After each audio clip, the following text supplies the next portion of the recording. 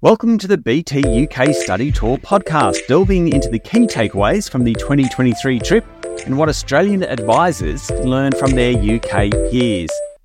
On the recent trip was Tara Sutton, Queensland State Director at BT.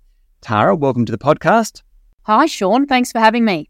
A theme from the study tour was the rush to consolidate. Can you tell me a little bit about that? Sure, I'd love to. Much like the Australian market, there is a recognition that scale is absolutely key to success moving forward in financial planning. So there is a rush to consolidate in terms of business succession for what I would probably describe as the more seasoned financial planner, advisor or wealth manager in the UK market to ensure that they receive fair value for their businesses they've built over a number of years. And from my perspective, there seems to be a few things driving that consolidation.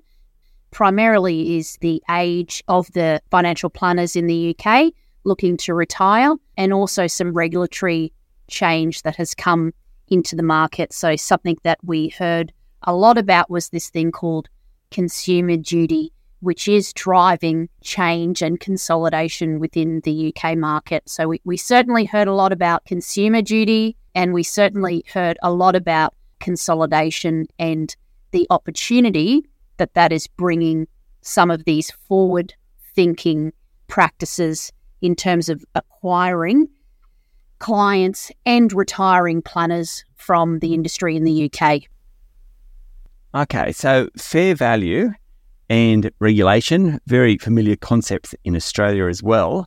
What are the lessons you can draw from the tour that local advisory firms should at least be thinking about to put themselves in a position to take advantage of opportunities that might come their way, or that might be either selling or buying? So we were really fortunate to hear from Massimo from the Aylmer Group. They're better known to the Australian market as AZNGA. They are a subsidiary company of Aylmer Group, who part-own 50 practices in Australia. So arguably, they do know what they're talking about when it comes to looking for good businesses to acquire in the Australian market. So we heard from Massimo, and he focused on telling our delegates what they're looking for when acquiring financial advice practices in Australia.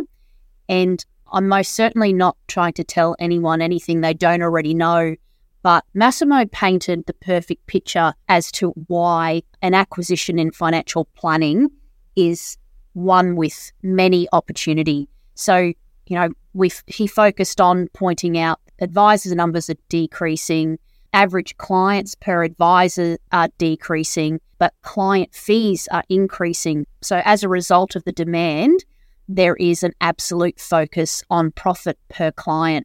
So what I took from that session with Massimo is the 4 pillars which attribute to good financial planning practices in Australia. So the headline figure that Massimo used was good firms, in their view, are plus $15 million revenue businesses, but they all have 4 key ingredients in terms of their success. The first point being they have a shareholder value proposition, and that is 30% EBIT.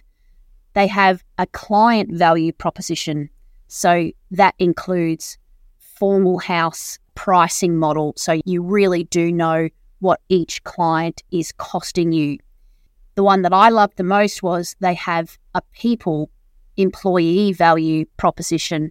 So all of their employees have clear roles, clear responsibilities, and organisational design. They have succession plans within their business. They have remuneration models within their business.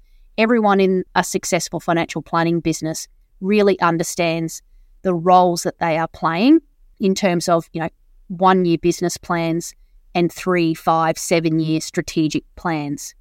Which leads to the last pillar, which is the architecture, the governance behind a good financial planning firm. So we talked a lot about good financial planning firms absolutely have a 1-year business plan and a 3-year strategic plan.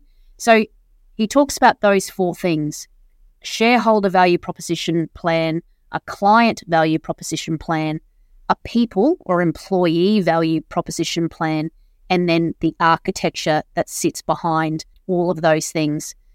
Underpinning those 4 things, culture is absolutely key. So a successful, or a good, in their words, a good financial planning practice has clearly articulated values and behaviours that are monitored and measured via KPIs. So it may be things that we already know, and those that have worked in the corporate landscape have probably heard those things time and time again, but it was really good to revisit.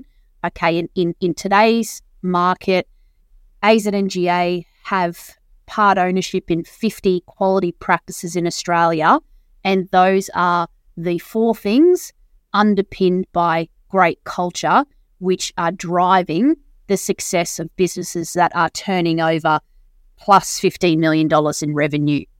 Tara, thank you for talking to the BT UK Study Tour podcast. Thank you, Sean. Tune in to the rest of the podcast series for more insights from our UK peers.